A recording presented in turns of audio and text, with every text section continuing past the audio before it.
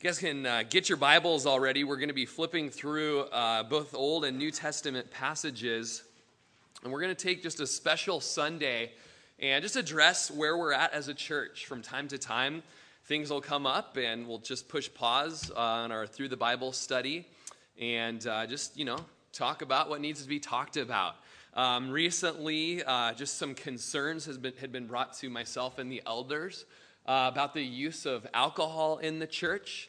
And so it really caused us to wait on the Lord and pray and fast and dig into the Word, to listen to many, many teachings and read many blogs and read, doctors' opinions on the subject and the like. And so today, we're gonna just kind of address where we're at on that subject. We told you guys that we would kind of let you know where we've landed, and think we should open up in prayer, huh? Sounds good. Lord Jesus, we just come before you. You are our God. You are our Lord, our Master, and our Savior. Lord, we don't want to do anything apart from your purpose for us. We want to be led by the Holy Spirit. And Lord, we want to surrender to the authority of your word. Lord, we recognize that in our hands we have just everything we need to know pertaining to life and godliness, Lord, and we want to be governed by your revelation to us. And so, Lord, as I come here, I just humble myself and we humble ourselves. We just say, speak to us. We cry out for your Spirit presence, and we know you're here, and we pray that you would speak, that you just remove me from the equation. And Lord, like our prayer has been through this whole study, Lord, that you would be glorified and you would just set free the people that are in bondage to alcohol. You would deliver from the idol of drunkenness, Lord, and you would also deliver those that are self-righteous in their own works, in their good things that they do. And Lord, that every man today would be found a sinner in desperate need of a Savior. Thank you, Lord, that you make a way available to freedom and to forgiveness through the cross and through your resurrection. And we love you, Lord. In Jesus' name, amen. Amen. Well, no doubt everybody in this room has some sort of a history with alcohol, whether it's within your friends' circles or your family, your immediate family. You yourself perhaps have been an alcoholic. Maybe you'd even say you are an alcoholic today. My testimony with alcohol is basically grew up on a cattle ranch, and my dad had 3 brothers and a dad, and they all ran this giant cattle ranch. I mean, we were cowboys, and farmers. And, there was often a box of Hams or Keystone Light or something like that in the back of one of the farm trucks. And yet, within my immediate family, my dad really didn't drink. I rarely remember him having beer. And there was never any effects of drunkenness within our home. The Lord had our house, It was a beautiful thing. We were a home that worshiped Jesus. And, but, seeing effects of it within my uncles' lives. I have one uncle on my mom's side who has always had alcohol as a god in his life and would never repent of it and bow at the feet of Jesus. And just this year, he has had his leg amputated because of the decaying of alcohol causing it to decay, and still hasn't repented of this God. And, we pray for him regularly. I love that Uncle Ron. But with all of the testimonies and all of the stories that are out there, today we want to look at a history of alcohol in the church. And even more than that, and much more than that, we want to look at what the Bible says about alcohol and about it within the church. So let's begin with a little history, shall we? Historically, God's people have always greatly enjoyed alcohol. In the European world, one of the most Christian drinks was beer. St. Gall was a missionary to the Celts, and he was a renowned brewer.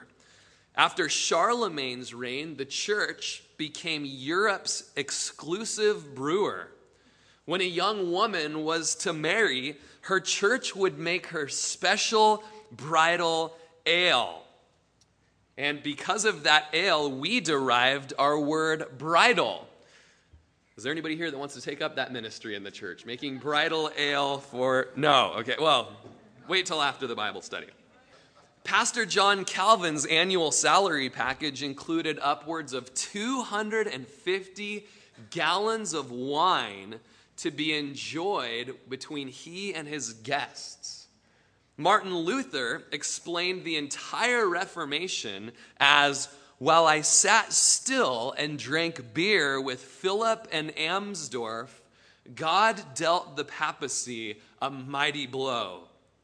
Luther's wife, Catherine, was a skilled brewer, and his love letters to her when they were apart lamented his inability to drink her beer. When the Puritans landed at Plymouth Rock, the first permanent building they erected was not a church, but a brewery. As feminism grew in America during the turn of the 20th century, the women's suffrage and prohibition movements were a practical result of a feminine piety that also came to dominate the church as more women became pastors and the church became more feminine. Some denominations began to condemn alcohol as sinful, and the Methodist pastor, Dr. Thomas Welch, created a very Christian Welch's grape juice, just kidding, to replace communion wine back in 1869.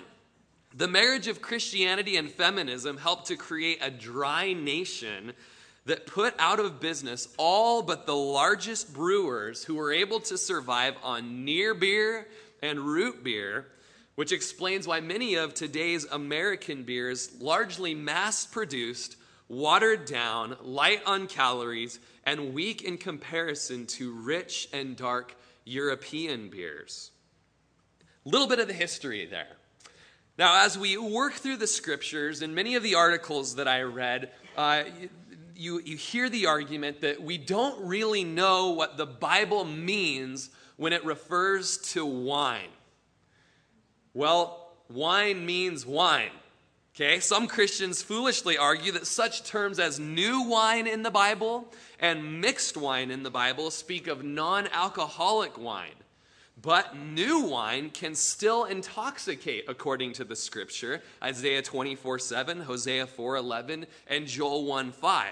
And mixed wine refers to special wines where various wines are mixed together or spices are added, and it does not refer to wine cut with water. You read about it in Psalm 75:8 and Song of Solomon 8:2. God refers to pouring out his wine of his mixed wine on his enemies. And of course, he doesn't mean that he will dilute his justice. Psalm 75:8. Now, the only time when such a practice of cutting the wine with water and diluting it is mentioned in the Bible is in regards to merchants who cut wine to rob customers. Isaiah 1:22. Now, the Bible does speak about grape juice. In Numbers chapter 6, verse 3, specifically, grape juice is referred to, meaning non-alcoholic wine. And I believe that God would have used that same word in the rest of Scripture to avoid confusion had he not really meant wine. Now, all Bible-believing Christians would agree that, or should agree, that drunkenness is a sin. It's abundantly clear in the scriptures that drunkenness is a sin. Deuteronomy 21:20, Ecclesiastes 10:17, Matthew 24:29, and the list goes on and on. Drunkenness, being a sin, is so serious that no priest was to drink alcohol while performing their duties. Leviticus 10:9, even though they could consume wine while not working, while not on the job. The same was true with kings. No king was to drink wine while judging the law. Proverbs 31:4 and 5. An elder or a pastor, the rulers of the church, cannot be a drunkard. 1 Timothy 3:3 and Titus 1:7 specifically refers to the pastor not being given to wine or not being a practicing drunkard. And then a very sobering passage in 1 Corinthians 6:10 and Galatians 5:21 tells us that no drunkard will inherit the kingdom of God.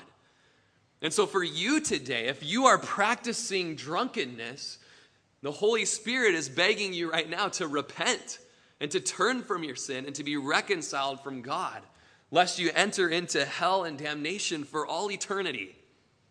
There's a lot of sins that are associated with drunkenness, and many of us have experienced these things, each one having a scripture reference behind them. You've got incest, violence, adultery, mockery and brawling, poverty, late night and early morning drinking, hallucinations, my favorite, legendary antics, murder, gluttony and poverty, vomiting, staggering, madness, loudness combined with laughter, and then prolonged sleep, nakedness, sloth, escapism, depression, and staying up all night. And many of us have been severely affected by the sin of drunkenness in loved ones' lives. That all being said, there have been three different positions on alcohol within the church. First of all, prohibitionists. Prohibitionists wrongly teach that all drinking is a sin and that alcohol in and of itself and any drinking is evil. They go so far with the extreme statement of saying, had Jesus ever consumed alcohol, he would have ceased being God. I don't believe they've been reading their Bibles. Pastors, or one statement from a prohibitionist said that pastors who teach moderation are prostitutes of the pulpit. Worse than that, because they're allowed to continue preaching. We arrest women who sell their bodies for cash, but pastors can go on teaching moderation without consequence. And yet Psalm 104, 14 and 15 says that God makes the grass grow for the cattle and plants for man to cultivate, bringing forth food from the earth and wine that gladdens the heart of man.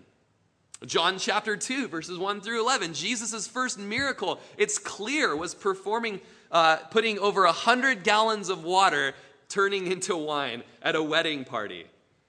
Matthew chapter 11, verse 19, Jesus, the Son of Man, came eating and drinking, and they said, here is a glutton and a drunkard, a friend of tax collectors and sinners, but wisdom is proved right by her actions. And so, it's my belief that prohibition is an unbiblical stance on alcohol consumption. Secondly, you have, darn it, every time I look at it, the word messes me up. Abstentionists, those that abstain. Okay, sorry, my weakness is phonetics. Abstentionists. I've said it once, it'll be there for the rest of the sermon. But the abstentionists say that alcohol consumption is not a sin.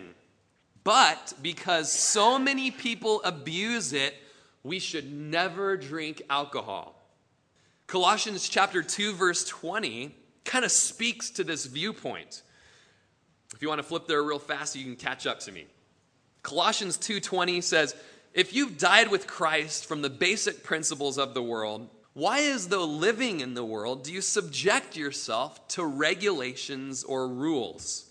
Do not touch, do not taste, do not handle, which all concern things which perish with the using, according to the commandments and doctrines of men. These things indeed have an appearance of wisdom in self-imposed religion, false humility, and neglect of the body, but are of no value against the indulgence of the flesh.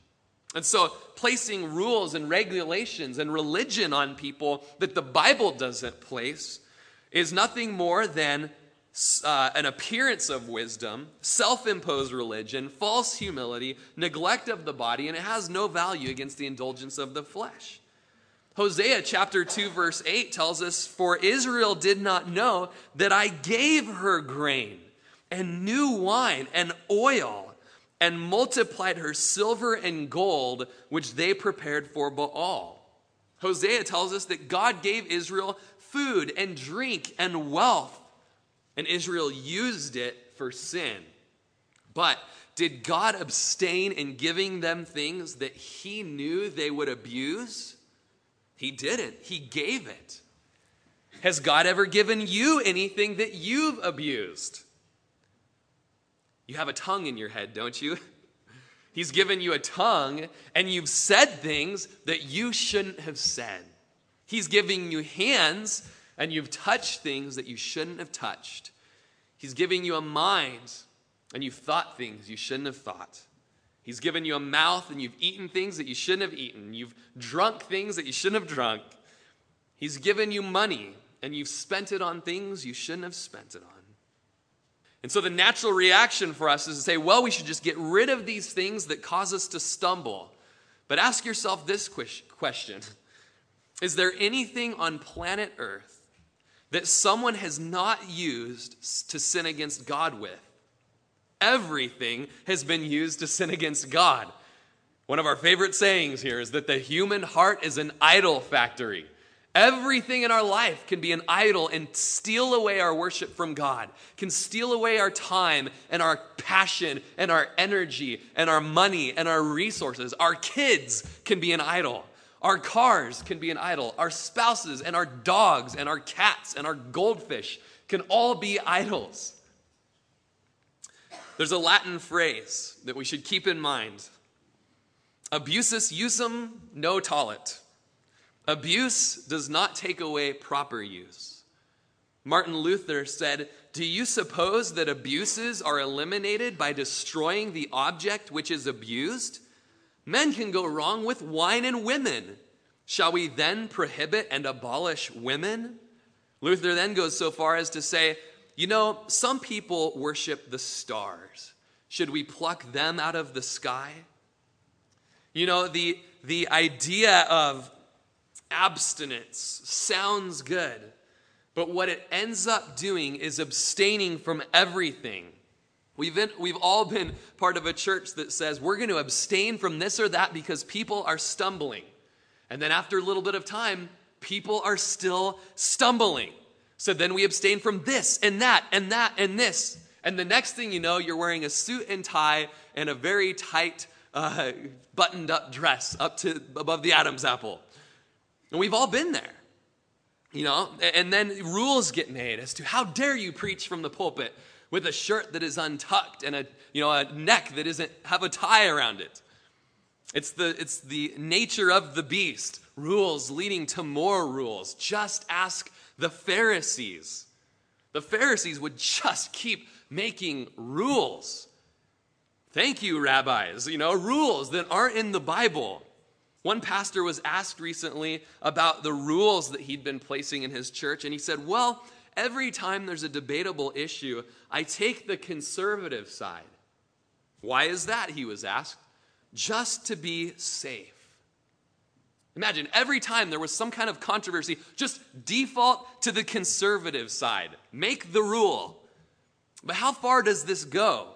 You keep making rules and rules and rules about the rules. And pretty soon, you've crucified Jesus. Because when Jesus came, he broke none of the rules outlined to us in the scriptures. And yet he seemed to break every rule that was given by commandment of men. And so those that thought they were more holy than Jesus nailed him to a tree. It's a problem, you guys. It's a big problem to think that we can be more holy than Jesus.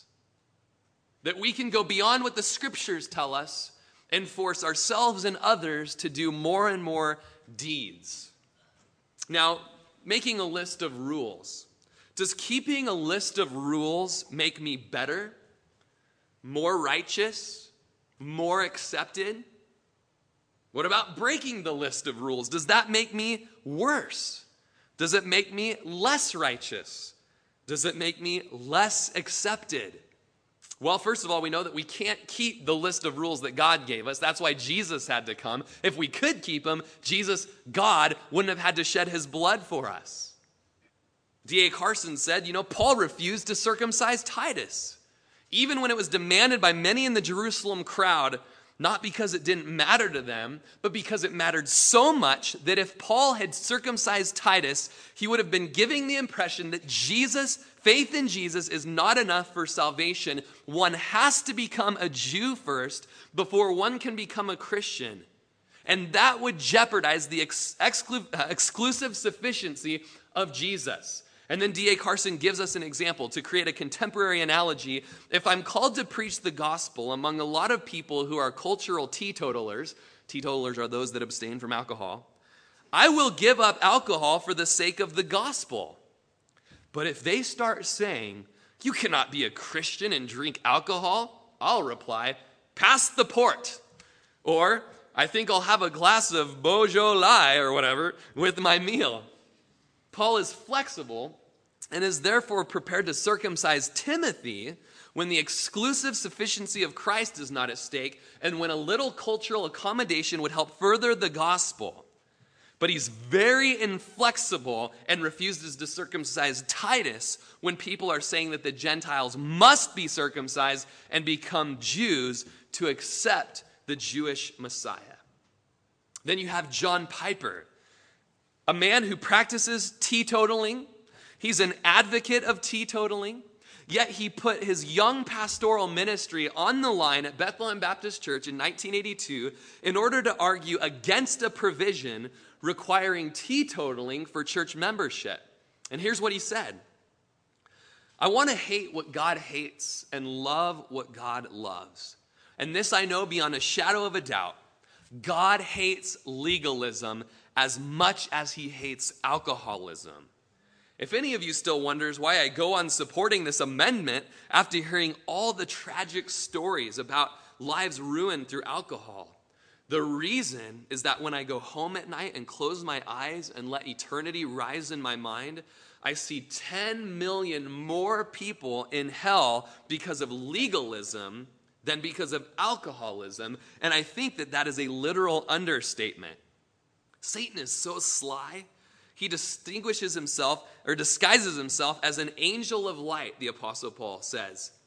He keeps his deadliest diseases the most sanitary. He clothes his captains in religious garments and houses his weapons in temples. Oh, don't you want to see his plots uncovered? Legalism is a more dangerous disease than alcoholism because it doesn't look like a disease. Alcoholism makes men fail. Legalism helps men succeed in the world. Alcoholism makes men depend on the bottle. Legalism makes men self-sufficient, depending on no one.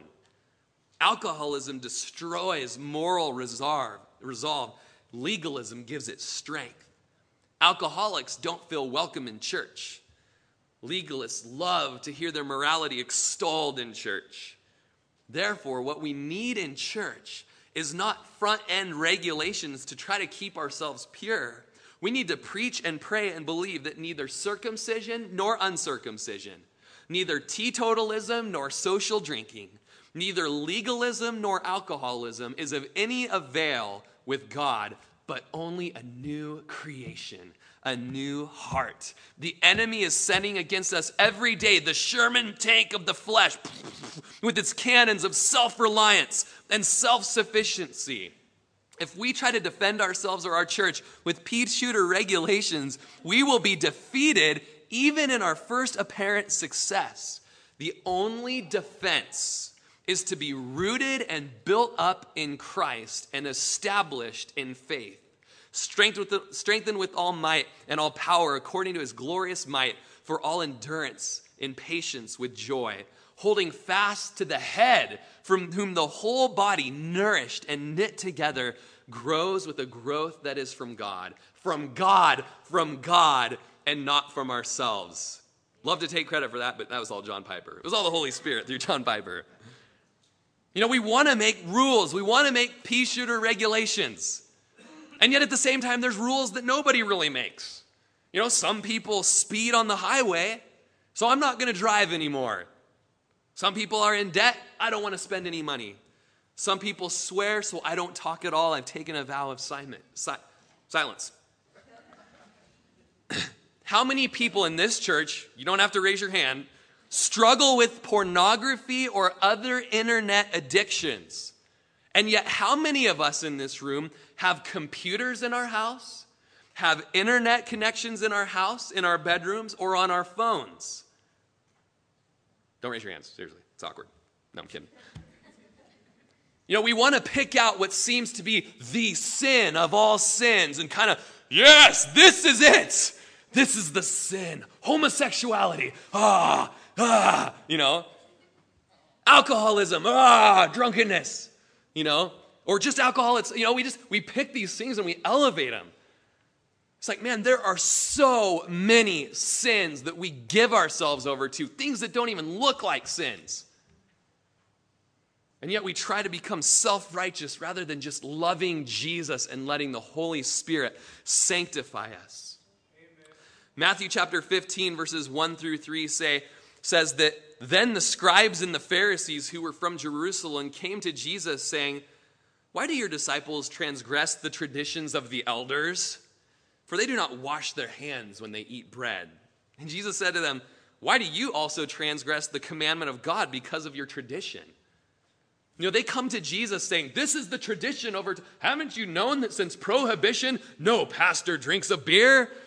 You know, or haven't you known that you're supposed to wash your hands for 3 minutes before you eat? You know, and Jesus is like, dude, you're just full-blown hating people and stoning people for rules that you've made up. And he sends so many woes against the Pharisees in Matthew chapter 23 for straining out the little gnat and yet swallowing the camel. Woe to you, Pharisees. I'm sorry I didn't wash my hands before the meal, but you're going to hell. Legalism is more dangerous than alcoholism. 1 Timothy chapter 4, verses 1 through 4. I know you guys are fast Bible flippers. Some of you went to Sunday school when you were kids. 1 Timothy 4, 1 through 4.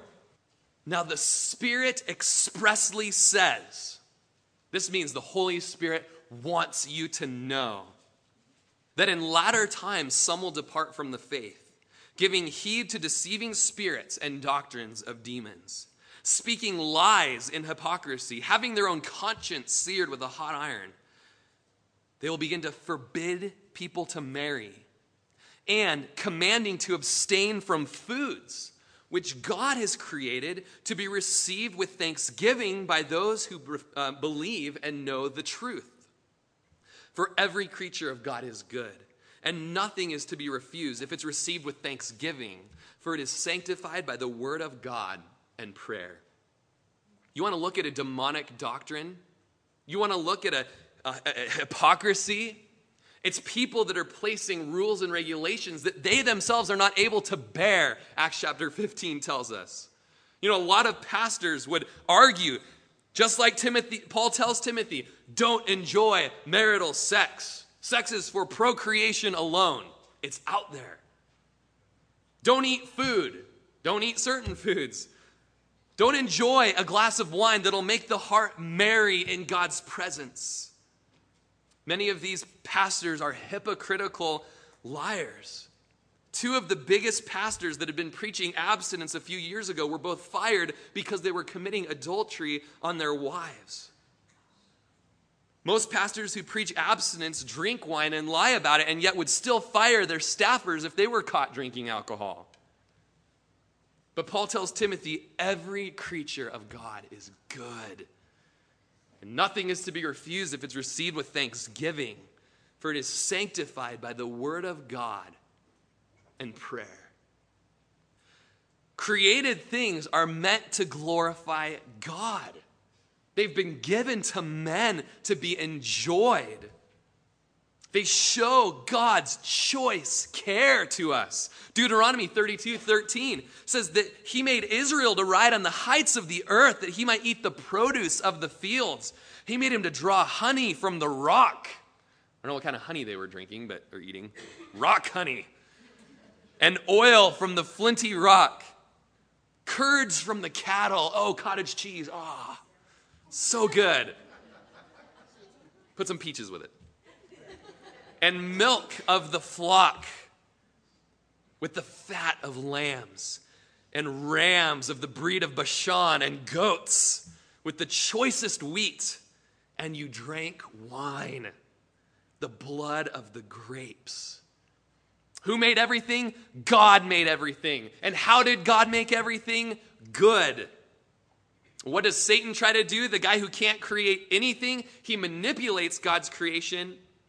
He bends and twists and distorts through sin. And pretty soon, sex, which is pure and beautiful and worshipful, turns into sin because of strip clubs. Or a glass of wine that can be used to worship God and his provision for man and his science, and it glorifies him, now opens up a bar that promotes drunken debauchery and revelry. And so we automatically cease worshiping God in something that he created because of the abuse of that creation. God created alcohol for feasting and celebration and worship. And Satan goes and opens up the tavern down the street next to the strip club. The point is that God makes things good. But people who don't love God and won't obey his word and suppress the truth and unrighteousness and exchange the worship for the creator and worship the creature, they're given over to vile passions. They're given over to a debased mind. They're given over to uncleanliness. And Satan is able to bend God's creation to seem like something evil. God's created it. And if we call it evil, we call God evil. Now, God has created things, and in his creation, he's given it to show his choice care for us. But note that he himself is in the business of restoring things to himself. He's in the business of restoring the things that he created to glorify himself, to one day finally glorifying him once again. And guess what? We are missionaries, and we get to be part of that. We get to tell the world that, hey, you're using God's good creation in a sinful way, but don't you know he created it to be wonderfully used within this or this context? And it's a beautiful thing, and it's a glorious thing. God is wanting to redeem all these things back to himself, back to purity within biblical lines. Ephesians 1, 9 and 10 says, having made known to us the mystery of his will, according to his good pleasure that he purposed in himself, that in the dispensation of the fullness of the times, he might gather together in one all things in Christ, both which are in heaven and which are on earth in him. What Paul's saying there is in the fullness of the time, everything that God's created that we have twisted will once again be fully used rightly like it was in the Garden of Eden. And he's in the process of bringing that about now. And in the millennial reign, we will see it fully come once again. And we're going to get to drink a choice glass of wine in purity and in worship to him. And we're going to close with a verse a little bit down the road today that says just that. Titus 1:15 says that to him who is pure, all things are pure. And yet we tend to think, is this thing pure? Is this thing not pure? It's not so much is this thing pure, is the person participating in the thing pure? Are their motives pure before the Lord?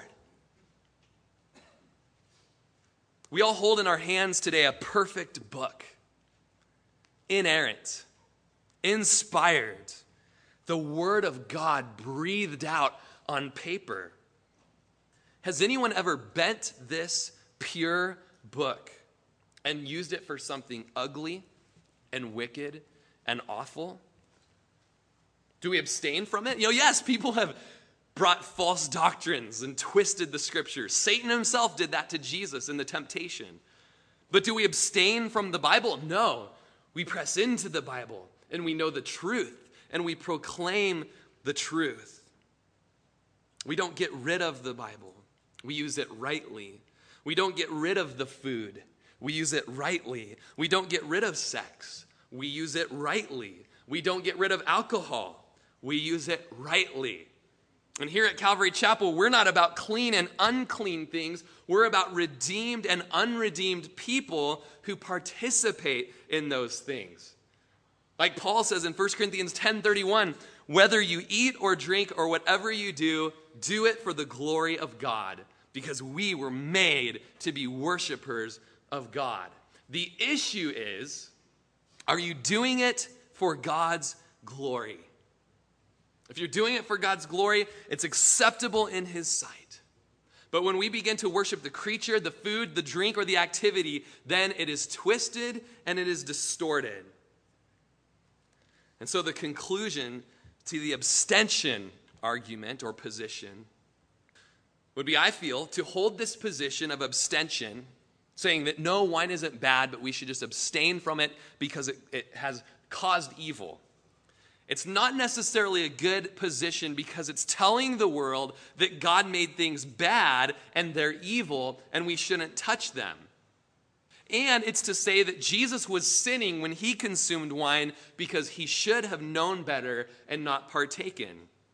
And it sets a dangerous precedent whereby we decide that every time something happens, we're just going to chuck things out that are abused and make rules and more rules about them. The third position, so you've got prohibitionists, you've got abstentionists, you've got moderationists. Moderationists would say that alcohol consumption is not a sin, but that some people can drink and some people can't. It depends upon the conscience of the individual and the conviction of the Holy Spirit upon their life. Legalistic morality and rules and regulation are not good for God's people. But the Bible and the Holy Spirit and prayer cause our conscience to be sensitive to his touch and can guide us through controversial matters of life and of doctrine. And so when the moderationist looks at the question, is consumption a sin? We look at 1 Timothy 3, Matthew 11:2, John 2, Romans 14:21, and we know that consumption itself is not a sin. One man said, it is the abuse of a thing that is sin, not its use. Sin is that which violates God's biblical commandments, not the additions and inventions we make. As sola scriptura Christians, only Scripture, our minds, wills, and hearts are directed by God's revealed will in the Scriptures alone. On issues not forbidden in Scripture, not condemned by Scripture, we cannot invent morality, or even worse, impose our inventions of morality on others. But rather, we look at Jesus' life and say, we cannot be holier than Jesus.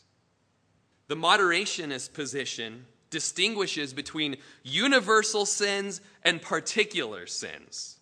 Universal sins are sins that are true for everybody, everywhere, all the time, no matter what. And since you guys are starting to fall asleep, it's question and answer time. What are some universal sins? Sins that no matter where you're at, it's sin, and Scripture tells us. Murder. Pornography. Lying, theft. Adultery. Homosexuality. Okay, so we've got a good handle on some of those sins that blatantly Scripture condemns. These actions. Gossip. Gluttony. How about universal sins in relationship to drinking? Drunkenness. Stumbling a brother.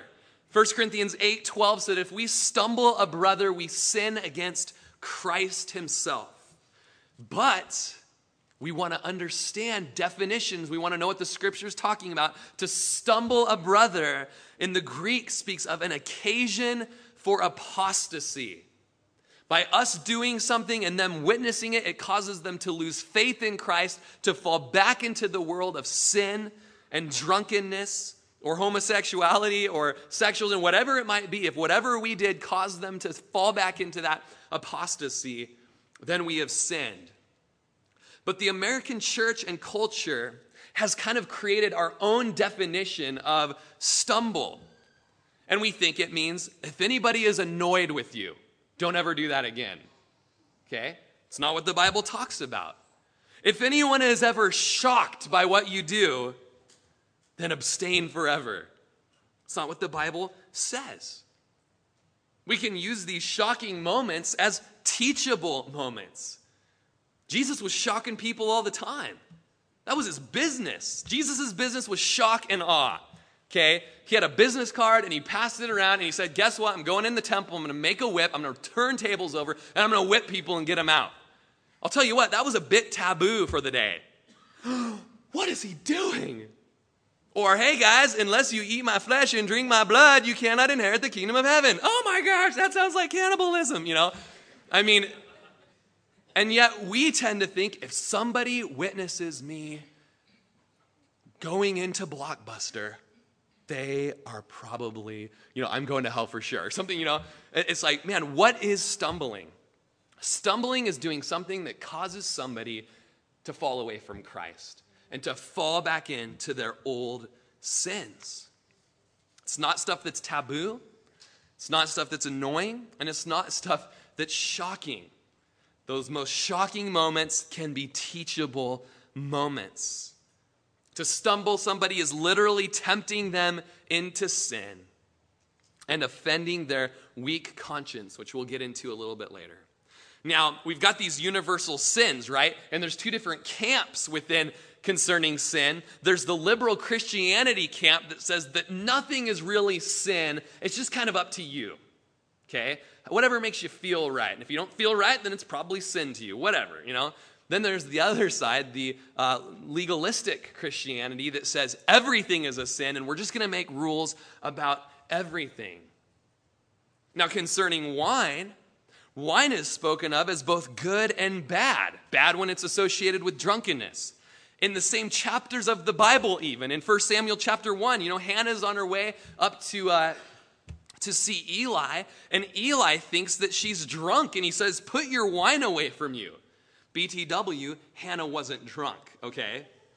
But it would have been bad if she was. Later on in the chapter, it says, now when she had weaned Samuel, she took him up with her with the 3 bowls, an ephah of flour, and a skin of wine, and brought it to the house of the Lord at Shiloh, and the child was young.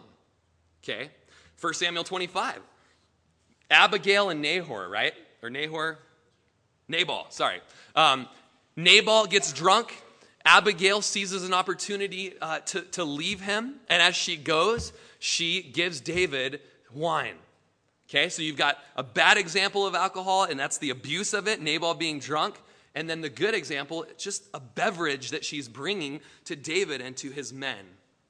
So wine is not necessarily good or bad. It depends on who's drinking it, why they're drinking it, and in what circumstances. There's great feasts in the Bible where there's wine, big feasts, people eating, drinking, and celebrating God. Scripture rightly uses wine for communion. Jesus instituted the Last Supper with it. Wine is used for medicinal purposes, for those that are dying in Proverbs 31, for those that are depressed in Proverbs 31. It'll make their heart merry. Paul tells Timothy, the young man, you've got an upset stomach, have a bit of wine to ease the pain. It can be a Pepto-Bismol. It was used in the Old Testament as worship. You'd bring your grain offering, meat offering, an ephah of wine. All throughout the book of Exodus and Numbers, you see that. Proverbs 3, verses 9 and 10, you see that wine indicates the presence of God's blessing. Solomon tells us, honor the Lord with all your wealth and the first fruits of your crops, and then your barns will be filled to overflowing, and your vats will brim with new wine. Ecclesiastes 9:7 says, go and eat your bread with joy, and drink your wine with a merry heart. So often Christians, when they drink wine, they're like, oh, gotta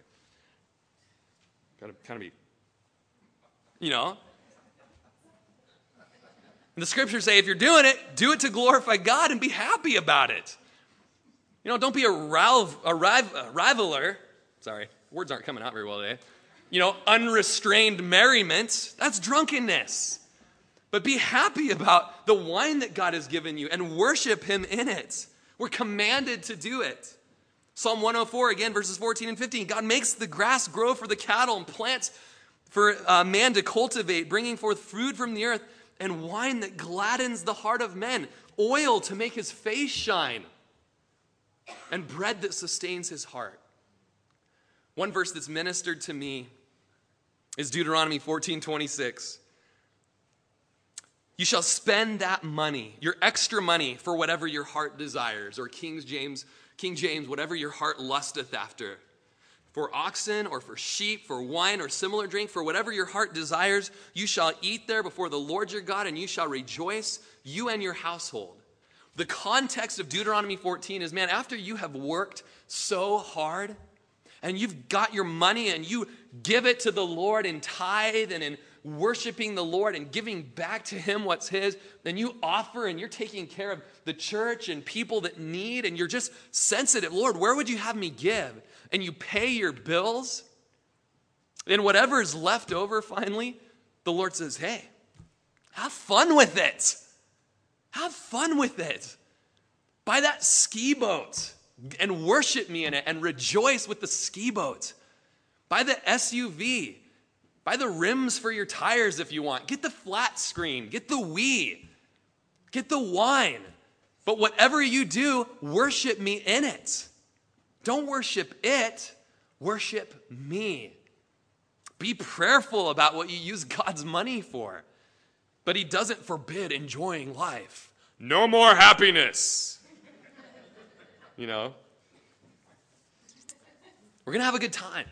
Okay? It's not a sin to just be happy, given life and life abundantly. God's made us free in Christ. It's the message of Galatians.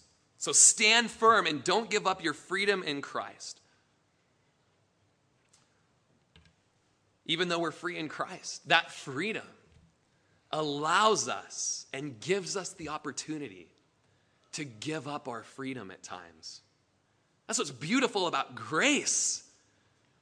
Grace says, yes, I can do this and I can do this, but I don't have to do this. And you know what? Because I love you or you who are stumbled by whatever I do, because I love you, I don't have to do that. And I get to abstain in this situation or in this situation because I love you. We always want to ask ourselves, what about Jesus? What about Jesus? Jesus turned water into wine, over 100 gallons of good wine, the master of the feast said. At the Last Supper, Jesus was with the church leaders. Scripture was in the process of being written. A meal was being shared, and wine was at the table. And yet when we picture it, we picture John leaning against Jesus' chest. Bless this cup, Lord.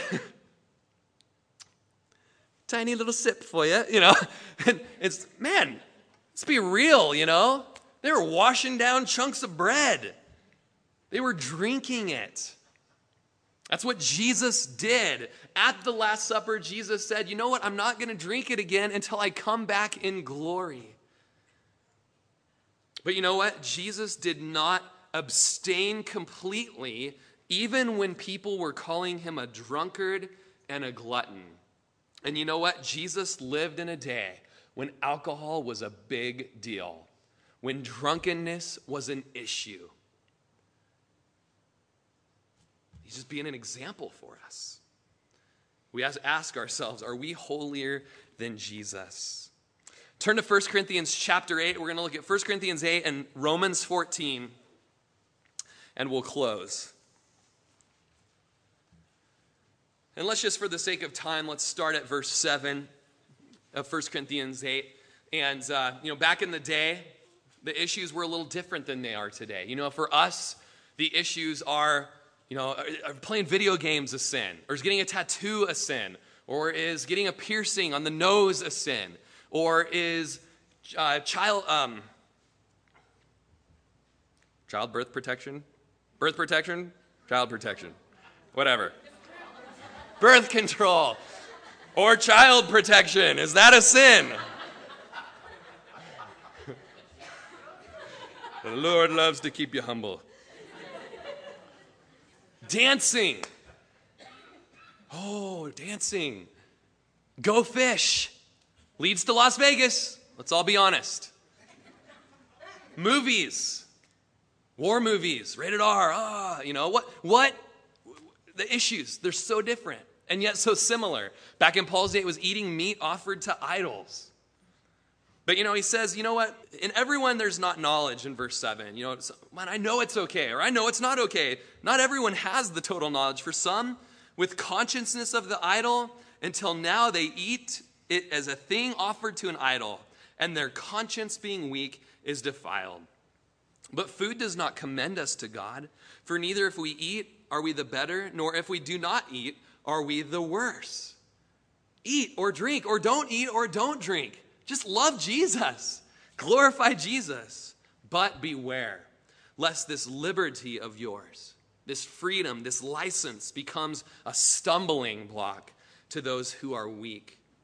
For if anyone sees you who have knowledge eating in an idol's temple, will not the conscience of him who's weak be emboldened to eat those things offered to an idol? And because of your knowledge shall the weak brother perish for whom Christ died? But when you thus sin against the brethren and wound their weak conscience, you sin against Christ. Therefore, if food makes my brother stumble, I will never again eat meat, lest I make my brother stumble. In 1 Corinthians chapter 8, you have this verse, that helps give the context to it all.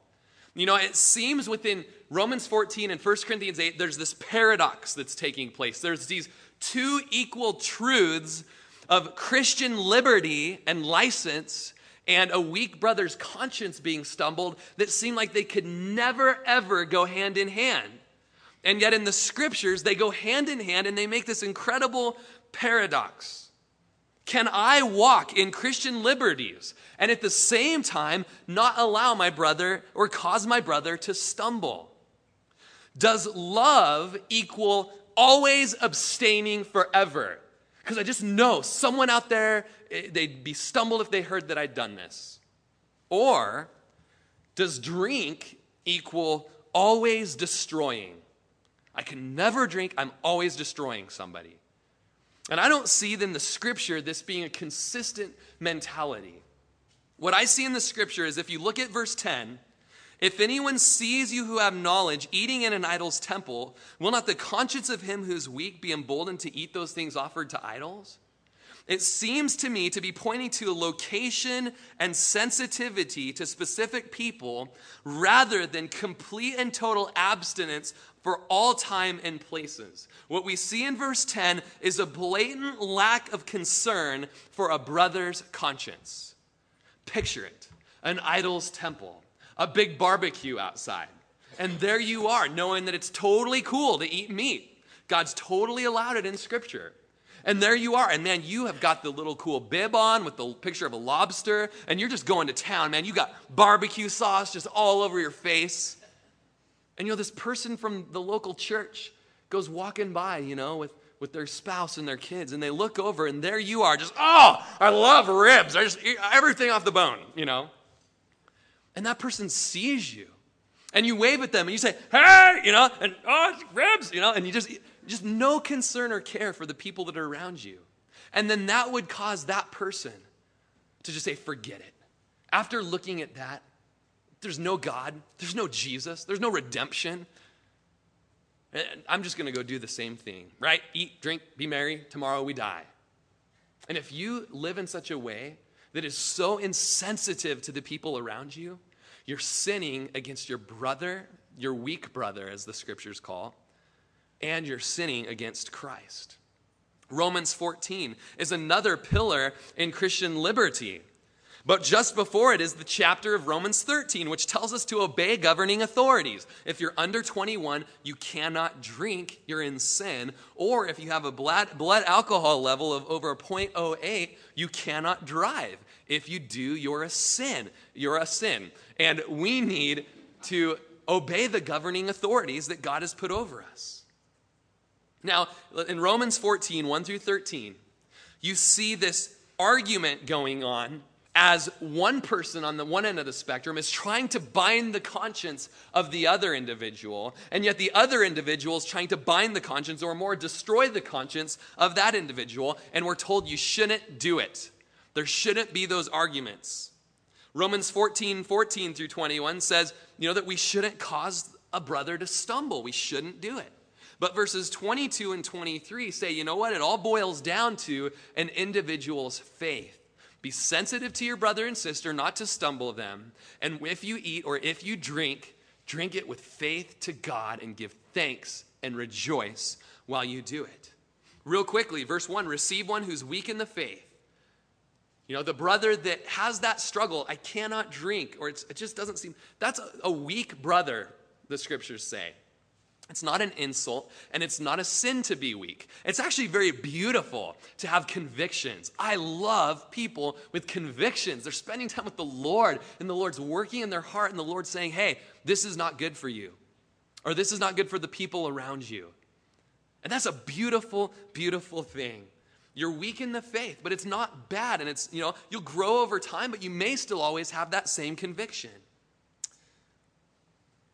One believes he may eat all things, but he who is weak eats only vegetables. Let not him who eats despise him who does not eat, and let not him who does not eat judge him who eats. There should be no judgment going on. Who are you to judge another's servant? To his own master he stands or falls. Indeed, he'll be made to stand, for God's able to make him stand. Man, the weak brother seems to think, that he's using those liberties. There's no way he's going to make it to heaven. He loves Jesus. He's worshiping Jesus. God is able to make him stand. Don't judge one another. As Alistair Begg said, I won't have to answer for the position that my brother held, but I will have to answer for the position I held on my brother's position. Does that make sense, or are you all confused? Man, don't worry about your brother. But worry about yourself and your attitude towards your brother. One person esteems one day above another. Another esteems every day alike. Man, some people are Seventh-day Adventists. They'd rather worship on that Sabbath day. Hey, let each be fully convinced in his own mind, but don't judge one another and condemn one another. He who observes the day observes it to the Lord, and he who does not observe the day to the Lord, he does not observe it. He who eats, eats to the Lord. If you don't eat, don't eat to the Lord. But give God thanks.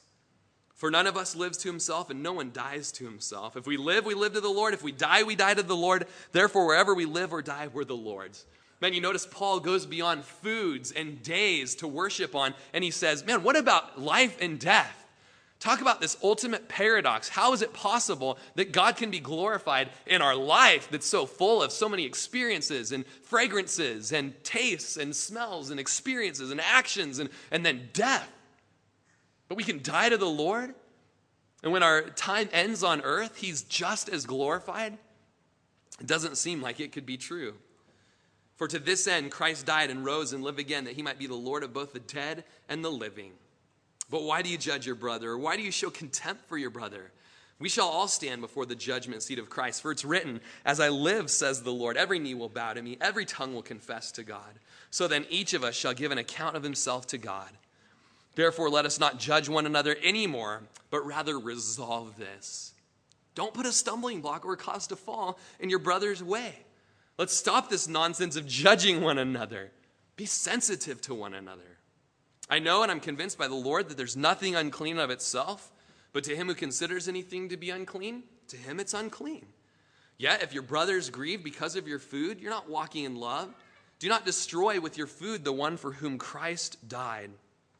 Therefore, do not let your good be spoken of. I skipped from verse 15. I did. Sorry. Have it typed out here. Verse 16, therefore, do not let your good be spoken of as evil. For the kingdom of God is not eating and drinking, but righteousness and peace and joy in the Holy Spirit. Man, we're not about drinking. It's not about social drink. Yeah, it's just all about gathering to drink. No, it's not. It's not all about gathering and not drinking. It's all about gathering and worshiping Jesus. For he who serves Christ in these things is acceptable to God and approved by men. Therefore, let us pursue the things which make for peace and things by which one may edify another. Notice there's mutual edification. The weak brother doesn't always get to make the rules. There's mutual edification. There's yielding to one another in love, as Ephesians says. And that's freedom. That is real Christian freedom. I get to yield to you, and you get to yield to me. Do not destroy the work of God for the sake of food. All things indeed are pure, but it's evil for the man who eats with offense. It's good neither to eat meat or drink wine or do anything by which your brother is stumbled or is offended or is made weak. Do you have faith? Have it to yourself before God. Happy is he who does not condemn himself in what he approves, but he who doubts is condemned if he eats, because he did not eat from faith. For whatever is not from faith is sin. You guys remember Romans chapter 1, verse 16 and 17? For I am not ashamed of the good news, the gospel of Jesus Christ, for it is the power of God to salvation for everyone who believes, for the Jew first and also for the Greek. For in it, the righteousness, the rightness of God is revealed from faith to faith. It's all about faith. Not faith in faith, but faith in what Jesus Christ has done on the cross. So whether you eat and drink with faith. If you abstain from faith. If you're a vegan, be a vegan in faith. And if you love a barbecue, have a barbecue in faith. But you know what? There's two gospels out there. And one of them is a false gospel. It's a gospel of works. It's a gospel that says, you know what? I know I've sinned. I know I've fallen short of the glory of God. I know I've seen, heard, and tasted and touched things that I shouldn't have done. And so I'm going to make things right. And I'm going to really suffer to please God. That's self-righteousness, and you're going to hell.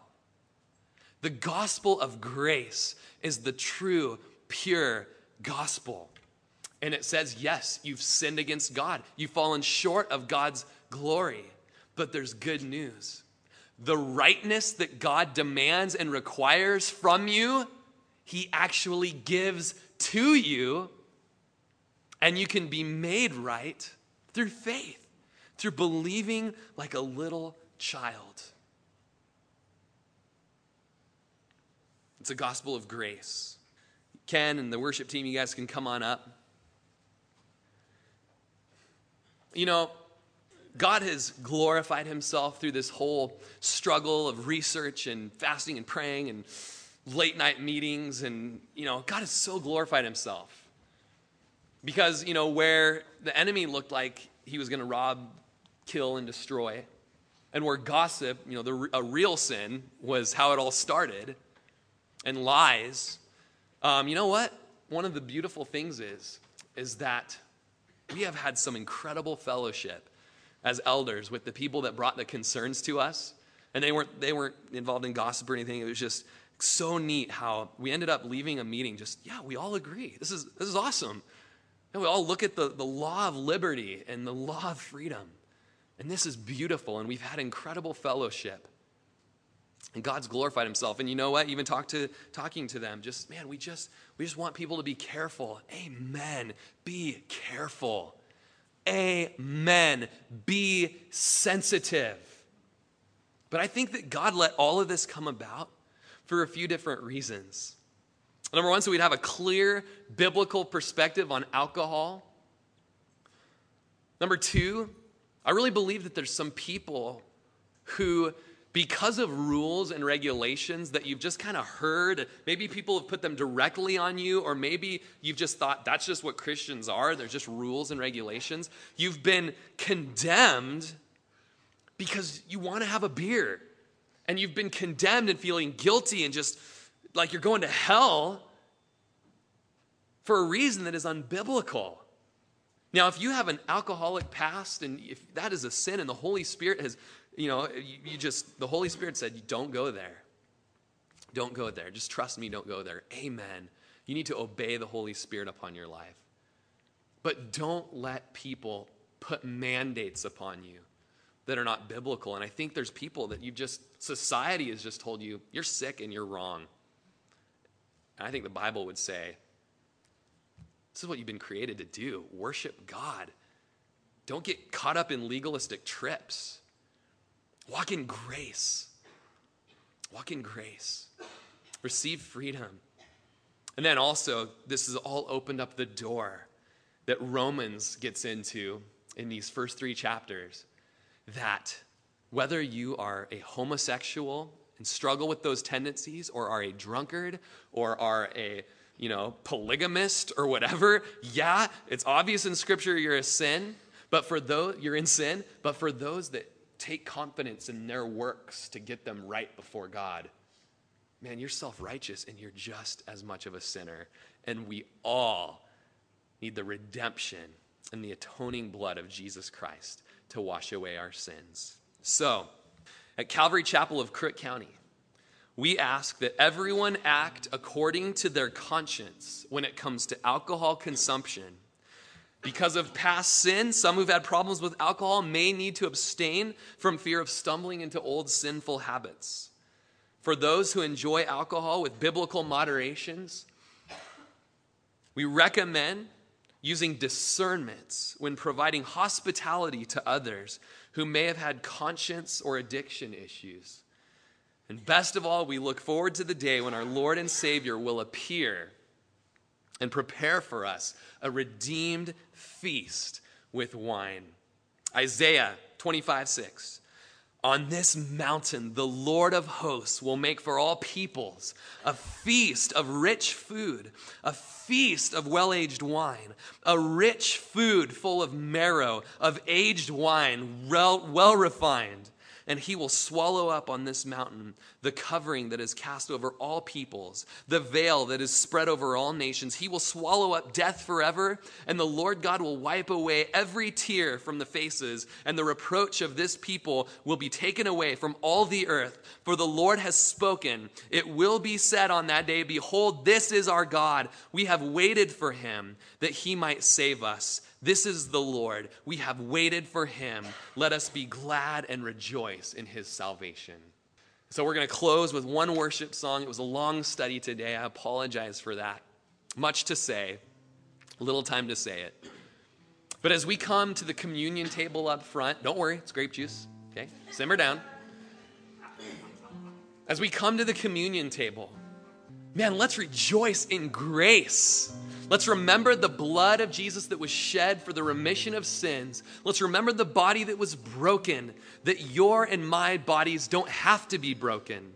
And let's praise the Lord that neither circumcision nor uncircumcision, nor teetotaling nor social drinking availeth anything but a changed heart and a new creation. And if you're not a new creation today, you can be one right now. By faith, just receiving forgiveness and mercy and laying down all of your pride and self-righteousness. Just lay it down before him and say, Lord, I receive what you've done for me on the cross. I receive forgiveness of sins. Wash them as far as the east from the west. And maybe you're here today and just you've been in bondage and you can just confess, Lord, I've abused alcohol. It's been a god in my life. Please forgive me. For some today, the Lord would just remove this yoke of a rule that's been on you and give you freedom today. For those today, the Lord would say, hey, not for you, not for you. And for some today, for the first time, you'll be forgiven of your sins, washed by the blood of Jesus. And you can come to the table, grab the cup and the juice, and just spend time worshiping Jesus. Just one song, we'll just take it quickly today and yet so worshipfully. Go ahead, Ken. You've been listening to Pastor Rory Rogers, pastor of Calvary Chapel of Crook County, located in Prineville, Oregon. For more information on this ministry, or if you'd like to contribute, please feel free to write us at P.O. Box 378, Prineville, Oregon 97754. Or check us out further at our website at www.calvarycrookcounty.com.